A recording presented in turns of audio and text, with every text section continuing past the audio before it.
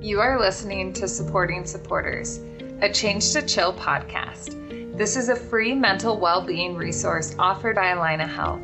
My name is Tanya Freeman. I'm a licensed psychologist and regional lead psychologist with Allina Health. These podcast episodes are aimed with the goal of providing quick, tangible resources and information from Allina Health mental health providers on a range of mental health topics relevant to day-to-day lives of the listener.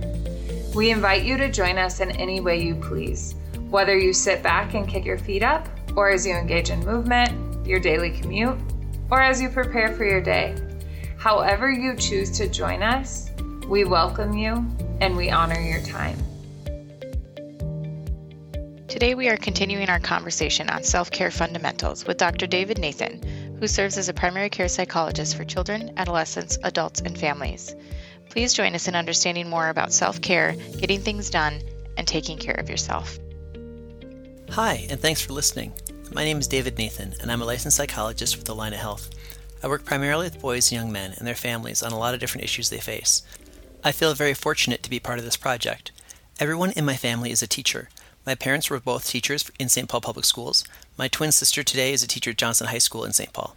It takes a special person to be a teacher and to work with students. The fact that you are listening to this podcast demonstrates how much you care about your students and your work. Thank you very much for what you do. I hope this will be useful for you. Today is going to be the second part of my self-care fundamentals discussion, how self-care works and why it's vital for all of us. Just to recap the first discussion, one of the ways I think about mental health is to think about our mental capacity. We have mental capacity just like a cell phone has its own cell phone battery. When we are at 100% or close to it, we are in good shape. When we do things we enjoy doing, we charge our battery. When we do things we don't enjoy doing, we use the capacity we have inside. Once we get down to about 50%, we start to have various symptoms. These could be internalizing symptoms like depression or anxiety, externalizing symptoms like getting into fights or destroying property, or they could be symptoms in our body like headaches or stomach aches. It's hard to predict how any one person's body and mind are going to respond to prolonged stress, but everybody responds somehow. Today I want to discuss two different approaches to dealing with difficulties in ways that impact our ability to take care of ourselves. Both of these approaches have their advantages and disadvantages. Both of them have times when they work well and times when they don't. The first approach is what I call the John Wayne approach. When I talk about the John Wayne approach or the John Wayne method, I'm talking about the philosophy that Marion Robert Morrison, who used the stage name John Wayne, portrayed in his films, really toughing it out, not giving up, no matter how difficult things are, and pushing as hard as we can till the very end. I think this type of approach is very useful in specific situations. For example, in high-stakes, time-limited circumstances, the John Wayne approach is great. For example, if someone is studying really hard for their finals because they really want to get an A, or if it's a championship game of the season and you really want to win for yourself and for your teammates, or you have a really big project due for work, in these specific conditions, it might very well be worth pushing yourself very hard. You might get less sleep and you might spend less time relaxing. You may be really worn out and your body might be really sore and you might just want to rest. But these are very specific situations that come around rarely, and you've been working hard to get here. You want to do your absolute best during this opportunity. Worst case scenario, at least you know you gave it your all. Best case scenario, you're victorious. In these situations, the John Wayne method is fantastic. It comes at a cost though, and that cost is very energy intensive. If we do this too much, we will burn out. No one can do it all the time. I'm not an expert on John Wayne, but I understand that Mr. Morrison had significant difficulties in his life. Sometimes, away from the public eye, he was not always able to just suck it up when he had to deal with difficult issues. This isn't criticism. He's mortal like everyone else. The point is, the idea that we can use tough it out as an all-purpose method to get through life is an illusion. No one can do it all the time. Not even John Wayne could be John Wayne all the time. So if we have to leave that tool on the shelf, what else can we do? There's another approach. I call this the Gal Gadot approach. I suspect you probably already know who Gal Gadot is, but if you don't, she's an actor from Israel, and she's been in a bunch of movies. She's played the part of Wonder Woman several times recently. Before movies, she served 2 years in the Israeli military. She's also won the Miss Universe contest and is an expert in jiu-jitsu, kung fu, and kickboxing. She is tough, and she's also very funny. If you see Miss Gadot interviewed, you know that she really calls it the way she sees it. A few years ago, one of my friends posted an interview with her on social media. It was a video that seemed to take place during a press tour for one of her movies, and to the best of my memory, it went something like this.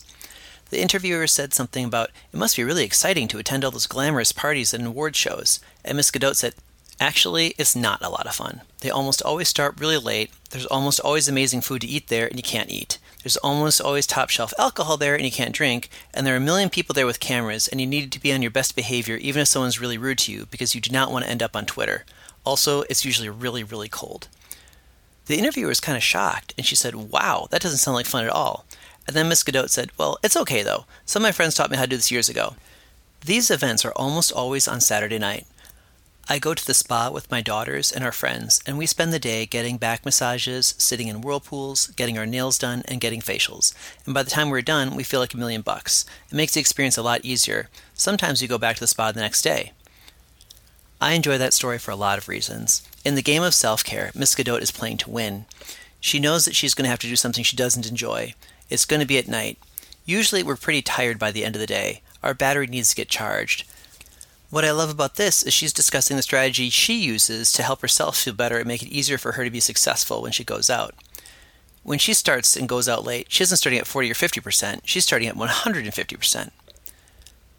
Many of the folks I talk to professionally have significant concerns about self-care, about advocating for themselves, and they tend to put the needs of others ahead of their own. Sometimes it seems like we have so much to do that there's no way we can get it all done. And sometimes there really is no way to get it all done. But we need to remember something really, really fundamental. If we burn out, nothing gets done anyway. This is really, really key. The John Wayne approach is pretty simple to understand. Just tough your way through it. The Gal Gadot approach is more complicated. We're actually doing more. So how do we do it? That's an excellent question. The approach starts with knowing yourself. Knowing yourself is the foundation of self-care. Knowing yourself means having some clear ideas about what you like to do and what you don't like to do. Knowing who you like to spend time with and who you don't like to spend time with. Knowing what you have to do and knowing what you don't have to do. Knowing what you have control over and knowing what you don't have control over. Knowing the difference between what other people want and need from you and knowing what you want and need from yourself.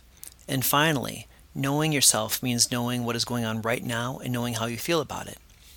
For some people, this sounds simple and easy. For other people, this sounds overwhelming and impossible. Some people think these are silly questions. I don't think they're very silly. Every week, sometimes every day of every week, I talk to people who tell me they don't even know what they enjoy doing anymore. Nothing seems like fun. Not knowing what we like to do is a sign of burnout. Even for people who aren't at the level of burnout, it can still be very difficult to identify honest and comprehensive answers to these questions. These are questions that most people cannot answer the first time they're asked, but they're worth knowing the answers to. In a second, I'm going to repeat the questions, either now or another time. You can write these questions down on your phone, on a Post-it, in a journal, somewhere that we can get back to it. If you like, you can go back to where you wrote your questions down and write down responses when a good answer occurs to you. It might be helpful to write a line down the center of the page and have contrasting questions across from each other on either side of the line. Let me go over the list again. Number 1. What are things I like to do and what are things I don't like to do? Number 3. What are things I have to do and what are things I don't have to do? Number 4. What are things I have control over and what are things I don't have control over?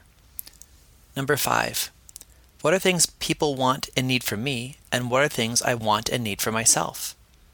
Number 6. What is going on right now?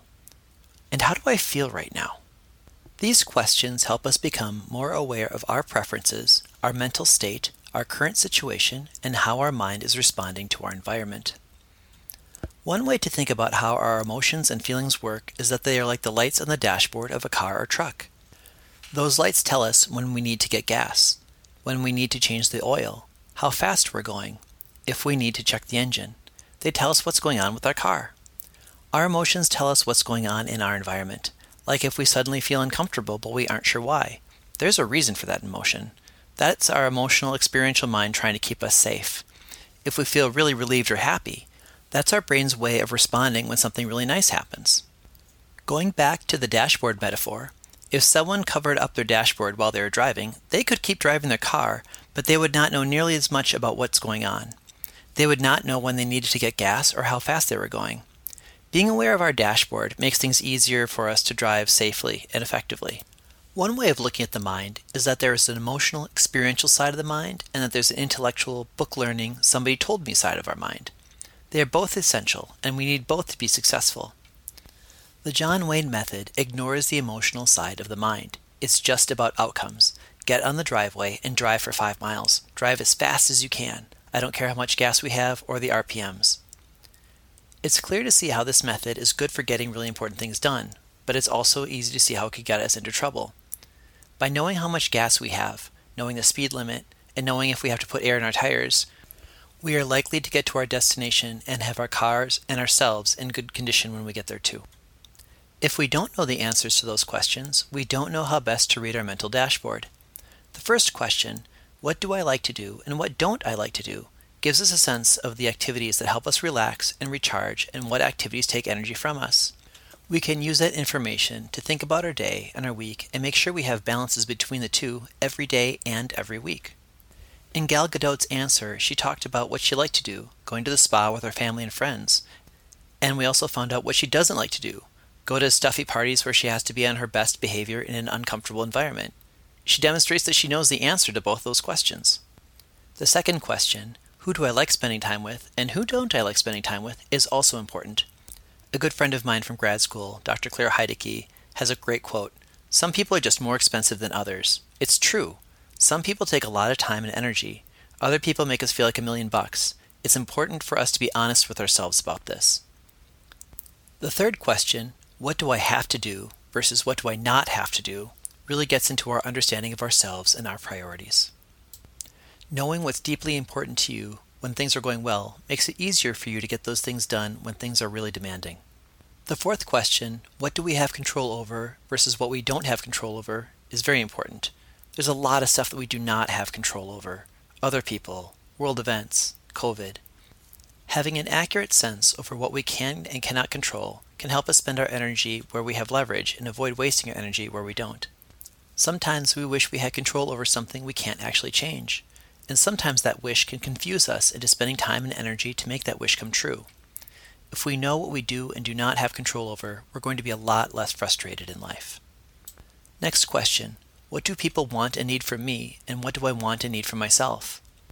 There are a lot of people out there who enjoy helping other people out. If you're a teacher or work in the helping professions, there's a good chance that you enjoy helping people. Helping others can be a significant source of fulfillment in life, but it also takes energy to take care of others. Ideally, adults have balanced relationships with other adults, where what we put in and what the other party puts in is equal. This is not the case for raising our own kids or even teaching kids, but that's a different podcast. If we are in unequal relationships, this is going to be a source of distress. We need to recognize if our relationships are balanced or not. We also need to recognize if there are things we cannot get from others. If we can't get a need met by someone else, we need to take care of that need ourselves. Knowing what unmet needs we have and making sure we have ways to take care of those needs ourselves is a really important part of self-care. Question 6. How do I feel right now, and what's going on right now? This is critical. Our vehicle dashboard tells us how things are going. Our emotions tell us how things are going right now too. Our minds don't tell us in clear thoughts, I feel happy, or I feel scared. Our emotional state tells us those things. Different people experience these things in different ways. Unfortunately, some people are not in touch with their bodies or their minds, and they don't know what those different sensations mean. Sometimes we will have unique feelings or emotions that are specific to us. Other people can't tell us what they mean. We need to pay attention to how we are doing so we know what they mean. I have a friend who was in a house fire when she was a child, and to this day, when she feels scared, she feels hot. I have another friend who was in a lot of surgeries when he was a kid, and to this day, when he feels upset, he feels cold. He told me he had been talking to his therapist about this, and his therapist had pointed out that operating rooms are often kept cold so surgeons don't sweat. As soon as he heard that, my friend felt something click. When some people are nervous, they feel like their heart is beating fast. Other people may feel lightheaded. When they feel happy, some people feel light. Other people feel safe. Mapping these things out really helps us know how we're doing in any situation. One way to get a good idea of how our mind and our body feels in any specific situation is to set an alarm on our phone 1 to 3 times per day. When the alarm goes off, jot down how you feel and what's on your mind.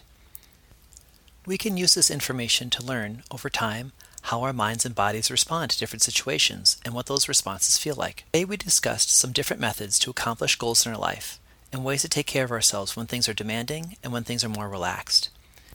If and when we can do these things, we are in a much better position to take care of ourselves before, during, and after we experience stressful situations. There are a lot of different ways to do things. Sometimes we need the John Wayne approach. Other times we need the Gal Gadot approach. Knowing when and how to use each of them helps us be more effective, healthy, successful, and fulfilled in our lives. Thanks very much for listening, and thank you for doing what you do. Take care. On behalf of Allina Health and Change to Chill, we thank you for taking the time to listen to our podcast. We do hope you enjoyed this episode, and we hope that you join us in other episodes covering even more interesting topics with mental health providers. As always, you can find the show notes and any accompanying research and tools at the Change to Chill website at www.changetochill.org. In health and in wellness, take care and see you next time.